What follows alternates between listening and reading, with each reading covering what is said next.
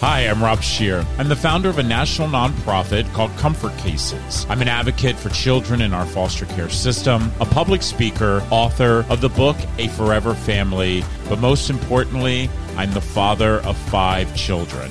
Hi, I'm Dana McKay, and I saw Rob on The Ellen Show, and when I realized his organization was based right where I live, I knew I had to get involved. I'm also a radio host and now the Director of Communications for Comfort Cases. Our country's foster care system is shattered, and the podcast is about how we as a community can come together to bring about change, changing the system, and changing the lives of children in care. Welcome to the Fostering Change podcast.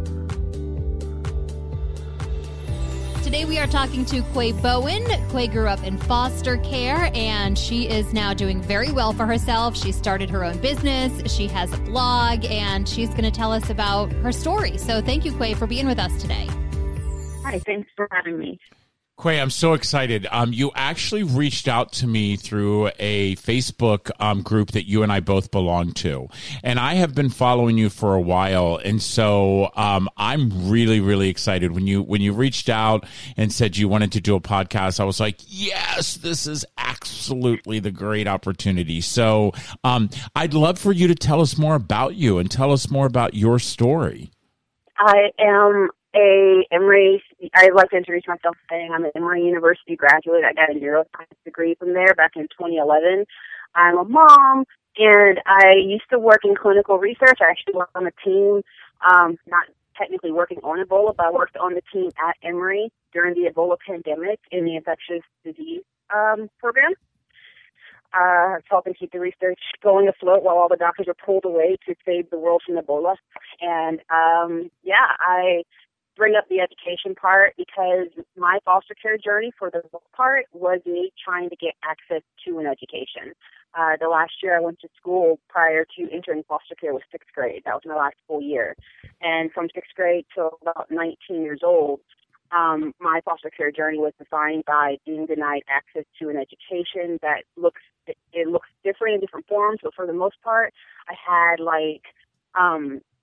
I was told that they didn't have to enroll me in school. I was thrown out of school for being homeless intermittently, and it was just a mess. The whole system was a mess. I was part of an era right after the 1999 Foster Cares Act where the state was really just pushing kids out so that they didn't have to pay for our college later. And I fell victim to that. So where did you live? Where did this happen?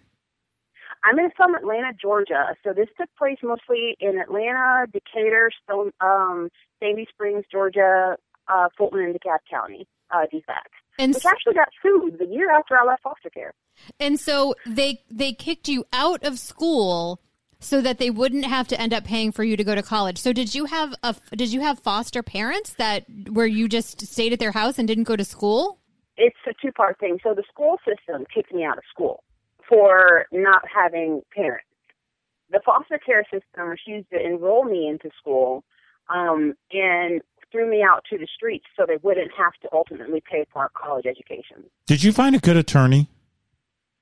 I went to a couple of attorneys while on the street, and they were just like, this is just too big. We don't really deal with this. But after I left foster care, there were a couple of kids sued because a girl ran away from one of the shelters I was at, and she got gang raped. And they ended up suing on her behalf and for quote-unquote change. And I believe those two shelters, the Fulton County shelter and the DeKalb County shelter that I was at, were closed down. There was this big to-do that none of the kids who were actually victimized by the system during this time benefited from, about exposing how the state was refusing to take money to pay for foster homes. The state was underfunding group homes. The conditions at the shelters were horrible. One of the shelters I stayed at was the Fulton County shelter. We actually had pimps walking on campus to take girls. They were criminalizing teenage behavior. So, for example, my first time I went to jail was for playing baseball, and a bat flew out of my hand, and it hit a special needs kid. And the teacher who didn't like me, one of the teachers, only one of them didn't like me, he convinced the kid that I did it on purpose and had me sent to jail. Oh my gosh. Wow. That's one of many examples of just the deplorable conditions that were there. One of my first experiences there was in trying to put a Norplant in my arm. I was 13 years old, a virgin, a Jehovah's Witness virgin, so I'm like, sex is just not on my radar. But they tried to force me to get a Norplant and said that if I did it, I couldn't have a foster care placement. Wow. I just actually read a news story, and I don't know if it's in Atlanta, but where they are giving women hysterectomies without their consent. And I can't say if it's in... It's Georgia. It's in Georgia? Yeah, and I was like, that is so unbelievable that would even happen. But now just hearing what you're saying about them trying to put a Norplant in your arm, I mean, that's just, that's unbelievable. So how did you end up getting to a place where you went on to a great school and got a degree and have done so well? I hate to say it this way because it almost encourages this, but I had a kid. I met a boy after a very long journey in foster care, and we quote-unquote fell in love. We were 20 and 19 years old, and we ran off and decided we were going to have a family. We were going to make our own family. And because I had a kid, I was officially an adult. And that allowed me to be able to apply to college without having to worry about, like, what parents are going to assign for the loans, etc. So I ended up getting a GED after boy left, because boys leave. Girls, please listen, boys leave. I got my GED, enrolled in a 2-year college, got straight A's from there, enrolled in UMass, got straight A's there, but my son was diagnosed with Asperger's syndrome, so I came back to Georgia, and on a whim, I applied to Emory, and I got in. Wow. So, oh my gosh, I have so many questions. Okay, so from the age, from some 6th grade until you met this boy, where did you live? On the streets for the most part, and in random people's houses. I tell this when I pitch my story, trying to write a book, or when I do a screenplay, it's like, I survived by my ability to con my way into the hearts, homes, and wallets of other people. And that's not true. It was by the sheer grace of luck, to be very honest. I slept on buses. A typical day for me would be sleeping on MARTA, which is our train system, riding the trains up and down during the daytime, and going to the airport and just kind of hiding out there. Sometimes I could sleep in the little chapel we have in our airport here in Atlanta to have a little privacy. I did lock up in the airport bathroom or at one of the train station bathrooms. I had a lock once I kind of got tired of people walking in on me trying to get clean. And then there were times where I would just run into random people, and they would take me in. And I would not recommend anybody do that. Just to be clear, I would not recommend any child go off with a stranger, because that can end horribly, and it actually ended up horribly for a lot of my friends. But somehow I lucked out and had some of the nicest people take me in, and it was for short periods of time. My Nana took me in for the longest. It was like 2 or 3 months, and then she hooked me up with a daughter who was a, what are they called? A Quiverful family? I think they were Quiverful, like whatever the Dudleys are. Right, yeah. And stayed with them for a while. They actually are people who got the foster care system to reopen my case, because after a group home I was in, and after I finished the program at this group home, rather than sending me off into an independent living program to go off and have a great life, this is around the time where the state was just like, send any kid close to 18 out. So they sent me back to my mom, who didn't like me. Like, most people can say, like, their parents were on drugs or something. My mom just didn't like me. And I don't blame her. I was actually a rape baby. Found that out. And well, so first of all, hold on for a second. I want you to know something. You were a product of a choice that someone else had made, not what your mother made, what somebody else has made. And so I love you, and I don't want you to think that she, just because you were a product of rape, that means that she shouldn't have liked you. And I know it reminded her every single day, but we all both know that, lots and lots of therapy, which, by the way, I'm a firm believer in therapy. I want you to know that you are a good human and deserve to be loved. And so I'm sorry that your mom wasn't able to see the beautiful human that you are. Well, I can say this part of the story, it's hard to describe, like, my experience with my mom, because now as an adult, I can see it through her eyes. Her whole life was completely destroyed by an incident that happened when she was 14 years old. And not only that, I was special needs. If I were born today, they would have diagnosed me with autism straight away. This violent outbursts, meltdowns, crying all the time. In first grade, I was pulling my hair out because I couldn't get a math problem right. She was constantly losing jobs because she had to come get me. And then on top of all of that, my younger sister ended up being kidnapped. So all of this happened at the same time. And my mom just had a snap, like she broke. There's only so much any person can take. And my mom broke, and she was just like, I'm tired of this. And she told me not to be home when she got back. No mother should do that, but as a mom, as a person, as a woman who's experienced trauma like my entire life, I understand my mom having that snap, and I guess you can say I forgive her. So it's not that I don't blame her, I forgive her because I can understand. So it's not so much that she should be the villain of the story. She's as much of a victim as I was. She is only 14 years older than me. Yeah, that's I have two sons. My one son's mother was 12. My other son's mother was 14. And I even, to hear you say the word forgiveness, I grew up very much like you did. I didn't become homeless until I was a senior in high school, so I'm just in awe with you. But I will tell you, it took me until my early 30s to forgive my mother. And again, I don't forget. I don't. Forgiving her doesn't mean that what she did was right. Forgiving her is what gave me the strength back to get the grit that I needed to be successful. And that's what I want to know is like, were you an only child? No, I have a younger sister who was kidnapped, legally kidnapped. Right. So is she found? No, we know where she is. There's a woman who offered to help my mom with babysitting. A rich lady offered to help my mom babysitting my sister. Within a month, my little sister was calling that woman mom. As I was having my issues, my mom would rely on this woman because she had such an awful experience with her own family for help. And my sister's dad was a spousal abuser, child abuser. He didn't start off that way. He just turned into that. And so over the years, my mom's thinking she has this friend who can help her. And then the friend made power moves and made my mom sign over custody. And my mom lost my sister. That's what caused her psychiatric break. And do you have any contact? You don't have any contact with your sister now? She hates us. She feels like she was thrown away or given away. Again, I can't blame her.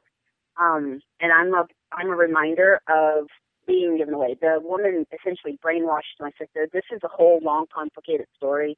That heavily, and one of the reasons my mom didn't like me is because I was the reason. I was the catalyst. I was the one this person would come to and get dirt from because I was just so angry at my mom. My mom doesn't like me. She doesn't understand me. So I tell her, like, when we were left home alone. And she'd be the person I called if I was scared or something. That wasn't a good thing. And then when she finally made her power move, and every time she had my sister, she wouldn't allow for me or my mom to talk to my sister. My sister was always too busy, so she grew up not having any contact with us from the age of 3 years old, with my mom being just super naive, thinking this lady was trying to help her, but in reality, she did everything she needed to do to just usurp her daughter. Have you ever seen the movie An Imitation of Life? Yes. My mom's relationship with my sister is kind of like that. She's just this figure that keeps popping herself into my sister's life, but she loves her so much. And wants a relationship with her, but my sister's happy being, by the way, my sister's biracial and she's really fair-skinned. She's happy not being that woman's daughter. She's got her fair-skinned mom and she can be part of a debutante family and wealthy, and she grew up hanging out with Raven Simone and being prom queen while I was schlepping it in buses and washing up in airport bathrooms. Are you mad at your sister? No. I miss my sister. The only person who's to blame in this whole situation is the lady who took her. She couldn't have kids of her own, and then all of a sudden just popped on the doorstep is this, like, incredibly fair-skinned girl that easily passed as her daughter, and she made her moves to get herself a daughter. And she didn't have to go through the foster system or the adoption system. It was actually probably the cheapest adoption that ever took place. That is unbelievable, and there was nothing, that your mom could do as far as, saying, hey, this woman kidnapped my child. I mean, she signed it over, and was there ever any, like, law enforcement involved or anything like that? No, when my mom finally put it there and was like, give me my daughter back, it was too late. My sister was 11. And my sister was 11 and had spent half of her life with someone else as her mom, or the person who she called mom. And so when my mom got her back, she also got me back at this time. This is when the state was just like, send all the kids back to whatever places we said that were not fit for them to live at in the first place, send them back there. And so me and my sister were back home with my mom, and my sister was just not happy, and she's getting in trouble. And my mom is blaming me because her daughter, like, this is like actually her daughter. This is the kid she wanted, she planned, she loved. Her daughter was falling apart and didn't want to be there, so she said I was a bad influence. She threw me out the day after my 16th birthday. And then shortly after, my little sister ran away, and the woman played it very smart. She ran away. She made my sister go to a children's shelter. And then from there, they called a lawyer and had everyone come to the table. And my sister's just like, you're not my mother. This is my mom. I don't love you. I don't want to live with you. I don't like you. This is where I'm going to be. And if you try to take me back, I'm going to just run away again. So my mom, at that point, had no choice but to sign over full custody. She had already signed over partial custody to her a few years earlier, when we were getting evicted, and this person said that she wouldn't take my sister back unless our mom signed over custody to her. So besides psychological problems your mother definitely had, did your mom have any drug abuse issues? No, and like, she doesn't have. See, this is the hard part for a lot of people to understand. It's not a psychiatric issue. It's perpetual trauma and having a lack of choices. But I think that is... Didn't. I mean, and by the way, you're the neuroscience, okay? I don't even know the difference between there, and there. What I do know is that someone, and for me even, who went through trauma, I have, psychiatric issues, and that means I suffer through depression. I suffer through, I suffer through anxiety. There's, so I don't want you to think that I'm saying that in a bad way. I'm just saying, I mean, this woman, for the trauma that she went through, she's got psychiatric issues because nobody's ever helped her deal with her trauma.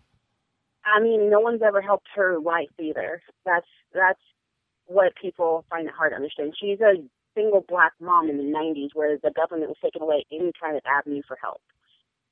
Her daughter. And by the way, they were taking every single child because of the word neglect, which was bullshit. And yes, the skin of your color made you determine whether or not you were neglectful, or the fact, I talk about this quite often, and I get a lot of backlash, and I will repeat it. I am a white privileged male. I'm raising 4 black children, and I have 1 white child. And you better believe that when we walk into Nordstrom's, that they look at my 19-year-old white boy a lot differently than they look at my 13-year-old black boy who is the same size. And we know that racism is there. We know that, children are looked differently by raising by black parents and white parents, and that definition of neglect is bullshit in my opinion.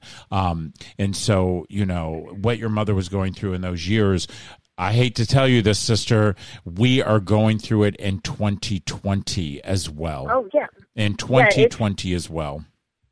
This is something that's never changed. I can't go into the stories of some of the stuff that my friends who were not put in foster care experienced, but I can say that I have a whole lot of friends that I met in foster care of all races, but they had one thing in common. They were from poor families. And a lot of them were taken away from their families because their mom couldn't pay the electric bill or the gas bill, or maybe their parents spanked them. And they were put into a system where they were almost ritualistically abused. They took poor kids from their homes and put them into foster homes and facilities and shelters and turned them into child abuse victims. Yeah. This is a story. That's why I'm telling my story. Not so much like my story is an example of generational trauma experienced by African Americans. I mean, there's no way of getting around that. But the story of the years that I spent in foster care is the story of a group of kids who were taken away from poor families and thrown in a system to essentially ultimately just be funneled into the prison system. A lot of them ended up sex trafficked. A lot of them, the mental health system, that stuff that we experienced was atrocious nightmares. Like Paris Hilton just came out. I'm talking about the abuses that she experienced at her boarding school for a year. I experienced that, and all of my friends experienced that to an nth degree. They tied us to like these cross-like beds, strapped us down, put sheets over our faces, and left us there for like hours and hours and hours for doing stuff as simple as talking back. Wow. There were kids who were arrested and thrown into jail. Like, you're 15 years old, you're discovering sex, you fool around with another kid who's 15. That happened right when I got to the shelter, and those two kids were taken to jail and charged with sex crimes.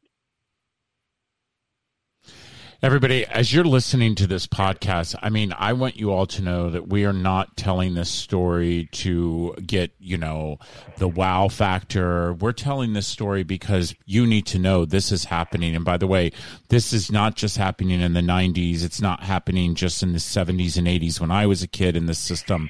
It is happening in 2020. It is happening today. We have continued to make these kids feel they're invisible and disposable, and you've shown us that. I mean, I'd like to know, and again, I just keep thinking about the grit that you have. This listening to you talk, you've got such an unbelievable passion. But I can tell that you are an amazing mom, an amazing human, and I'm still trying to figure out where the hell you got that from. I can say, and this is going to sound crazy, I got it from my mom.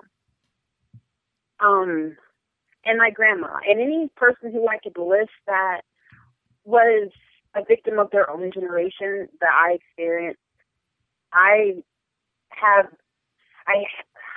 Okay, I'm sorry. I'm getting choked up because it's so easy when I tell my story for a lot of people to interpret my mother or my grandmother as like these horrible people.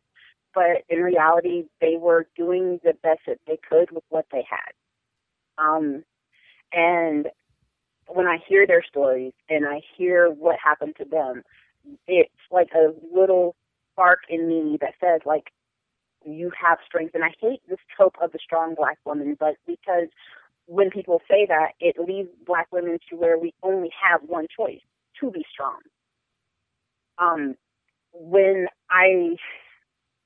After all of this happened, everything happened to me, I asked one of the staff members at a group home, like, why? I was 15 years old. Why did you guys just watch me struggle? Why? I was 15, I was 16. I look at these kids on TV, like I'm looking at One Direction. This is when the epiphany came to me. I'm like, they look like babies.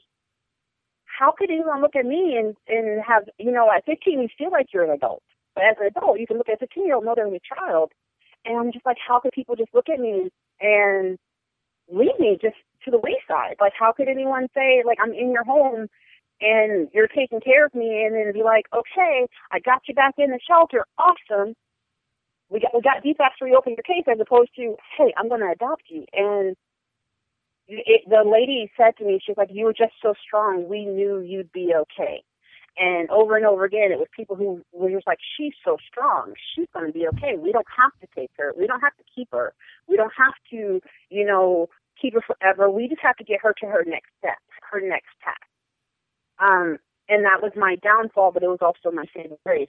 There's this story, when I talk about women in my family and what they've gone through, there's a story. I don't know if it's true because I don't have connections with my family like that. But my aunt told me that my great-grandma ran away from an Indian school. You know what those are? Yeah. Like back in the day where they would kidnap the Indian kids? Yep. So she ran away from Indian school, and she ended up being hid out by my grandpa's family.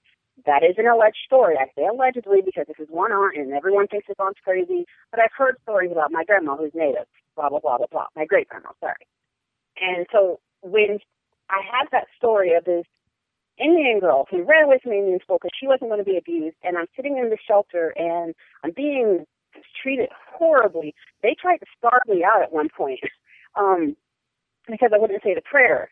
And it's just like, I don't have to take this, and I would just run away. And so the entire time, it's like, this is not okay for me. It is not okay for me to be treated this way. It is not okay for any of us to be treated this way. I'm going to leave now. And that is pretty much my foster care experience, is just watching horrible stuff happening to kids around me, experiencing horrible stuff, and saying, you know what, this isn't okay. It's not okay. It's not okay. So you know, as we have to wrap this podcast up, I've got a couple questions I have to have. Number one, what do you hope to get out of telling your story? My biggest hope is for people to wake up, for people to see foster care as not the saving grace for children. Yes, exactly. That like, the only kids there are horribly abused and neglected. No, it's just poor kids. Well, by and large, it's poor kids. And then from there, say, this isn't okay, change the system. For them to know that the most logical placement for teenagers, when I say logical, I mean the people who are going to keep them and not have high turnover and not have those stories of, I went to 18 different foster homes, for teenagers are group homes, so that they can stop underfunding group homes, so that they can have more oversight on foster homes, so that if there is a kid, so that kids aren't coming from their poor families and being molested in foster homes and then being told that they're lying. I agree. I agree with you. People get shocked at me when I tell them all the time that foster care is not the answer. And I have 5 children from the system. And I'm telling you right now, foster care is not the answer. The answer is we have to give families the ability to be better families. We have to support the families. We have to give them, the mental health that they need. We have to pay them a living wage. We have to educate. I mean, we have to support the family before we start tearing the family apart, because we know this better than anybody. You and I are prime examples of this. The only thing that the system does is the system will actually take us from foster care and then put us in a penitentiary. Yes. They sit here and they say, "Oh, we're coming and saving you," but then once you turn 18, they throw you to the wayside. They throw you to the wayside. They throw kids to the wayside still before 18. One of the reasons I started telling my story, because I was like most foster kids who did not want to be defined by foster care once I got into college. I just didn't. But I still wanted to get back. So I did this whole fundraiser at my school to raise awareness for foster care and to raise some money. And I went to this big conference in Georgia. It was like celebration of something. I can't say the name, but it was celebration of the kids, all right? All the kids who were graduating. And these are the stories I was hearing. Stories of kids who were eating sugar sandwiches, like bread, sugar, bread, because their foster mom wouldn't feed them. Stories of kids who weren't graduating. They were just getting their GEDs because they had missed so much school that they couldn't catch up. They couldn't even graduate. That actually happened to me. I was in my senior year after having watched my best friend get killed and getting an award for it, for like my still going to school and, sleeping at like working 2 jobs and paying for hotel rooms and still going to school. And then they were like, "You've missed too many days, you can't graduate."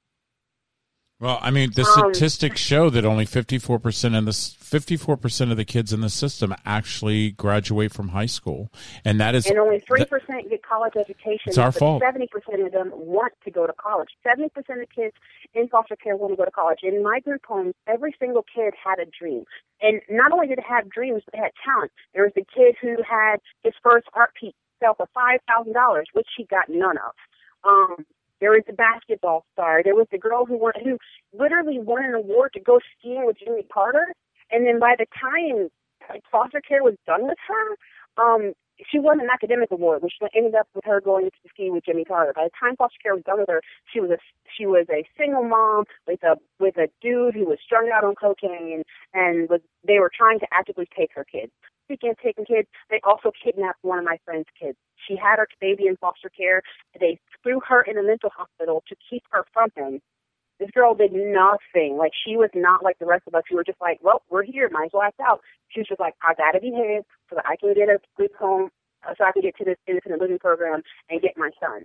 And while she was there, before she turned 17 and could leave, they adopted her child out from under her and said, you don't want this baby. He's been in foster care for 2 years. And she's like, I've been in foster care for 2 years. Unbelievable. These are the stories that I'm telling. I'm telling this so that my friends can have a voice. A lot of them want people to know their stories, but they don't want to be connected to the stories. Like, even me, when I write this book, and I'm writing my book, I put the character's name as Zeta because I just can't be permanently connected to these experiences. But I also want people to know because they don't want this to keep happening to other kids. And most of us would have already adopted and fostered kids, but the system made our life such hell that we're all in our 30s barely trying to scrape together new lives for ourselves, barely staying above water. And for some of us, we have criminal records a mile long that we couldn't even adopt a kid if we wanted to. Right. No, you're right about that. You're right. Like I said, I mean, it is. I laugh when people say, "Oh, the system's broke." I'm like, hell no. The system is not broke. It's shattered. It's shattered, and it has to be rebuilt because it's definitely doing nothing for no one. Listen, I'm going to tell you, this is not going to be the last time you're going to be on our show. I think that you have so much more to bring to the table. I think that you are someone who we need to continue to hear your story and to hear the stories of all of our brothers and sisters who have gone through this in the system. And what I would love to challenge for you is for you to bring more people to the table, and so we can let people know this is what's happening. This is not a book, and this is something that is life. This is truly happening in life. I remember when I wrote my book, someone read it and called me afterwards, and they said, this can't be true. And I was like, what? And they were like, all this stuff can't be true. What happened to you? And I said, are you kidding me? I was like, it didn't only happen to me. It's still happening to children every single day. How can people get a hold of you? How do people reach out to you? How do people follow you? How do people, I hear you also write a blog. Yeah, so the blog that I've started is an effort to try to get a book published. I actually started this journey because my whole thing was TV. I wanted to work in network television, blah, blah, blah. And one of the things I was told when I was pitching this book, like, you were told that this couldn't possibly happen to you. I was told I was no one from nowhere and no one wanted to hear my story. Well, we do want to hear it. I took that to heart, and for a long time, I just kind of let it sit. And then I heard about there's a boy who was killed during restraint that I have had happen to me hundreds of times, probably thousands. I got to the point where I was really bad. But it's not because that shouldn't be a quantifier, but this is what they did to us. They restrained us, and the fact that they're still doing it, the fact that they're doing it and it's killing people, it's not okay. So I decided to fully push myself into creating a community, but creating a quote-unquote following. I think that idea is so stupid. But so that I can get the books published, which they're called Driftwood.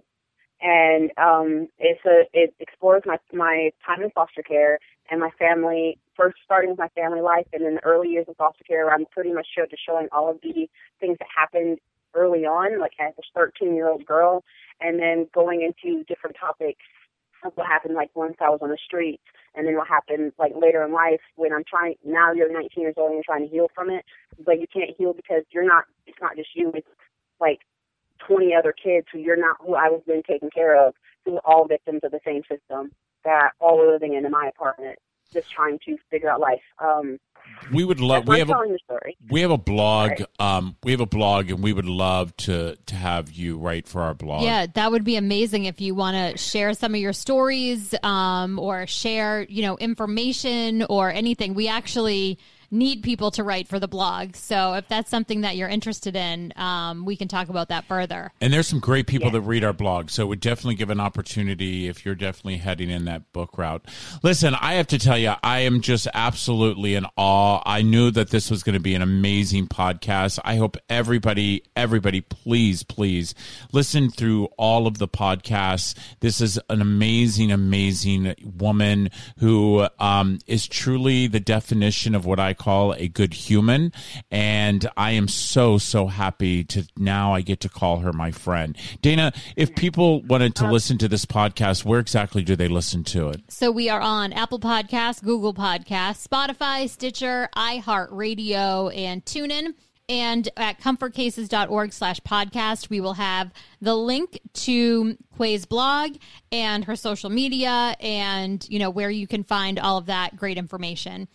You can follow me on Facebook at facebook.com/thequazy180, or you can follow my website. It's quazy180.com. There I post stories from my foster care journey under the title Driftwood, but I also put my education news and post about social events, social justice, and current events, and medicine, neuroscience. And we will actually have those links on the podcast when the podcast goes up, everyone. So, we always end our podcast the same way. Dana, you got a question to ask? I do. So if you could change two things about the foster care system, what would they be? For starters, the government would, instead of funding $200, $300 for group homes every day or foster care parents $300 a month to take care of kids, they would give that kind of money to families so they could keep the kids. That's the most logical thing. The second thing I would change about the foster system would be I would have them create a network for people once they get out of foster care, so that those people who do get their education, so people who do make it out without a prison system, without a jail record, so that they can have a network from which to build their own life. The hardest part of my journey actually wasn't even foster care. It was, as a college graduate, trying to make it in a world where your connections are the key, and where I had none because my only connections were other foster kids. Great answers. Well, listen, thank you so much. It has been an absolute pleasure. This is probably one of our longest podcasts, and I love it. It was worth every single minute of it. And again, as I said, this isn't going to be the last time that you're going to be on our podcast because we think you have a lot more to give to each and every one of us. By the way, everybody, listen, I've asked you this all the time, and I'll ask again. Please, as you listen to this podcast, share it, and leave a review. It is so important to leave a review. And if any way you want to reach out to Dana or I, please just go to comfortcases.org/podcast, and you can do that. Listen, everybody, don't forget, each and every day we have an opportunity, and the opportunity is to be a good human. Take care, everyone. Dana and I would like to thank all of you for listening to the Fostering Change podcast. You can subscribe on Apple Podcasts, Google Play, Spotify, and Stitcher. Make sure you follow Comfort Cases on Facebook, Instagram, and Twitter at Comfort Cases, and check out the Fostering Change blog at comfortcases.org. So everybody, we want to hear your stories. So reach out to us if you would like to be a guest on the podcast. You can find me on Facebook at Rob Scheer, Instagram at Rob_Scheer, and on Twitter at RobScheer6. And please share this podcast and leave us a review. Remember, we're all part of the same community. Your zip code, it's not your community, but it's our human race. Let's all make a difference.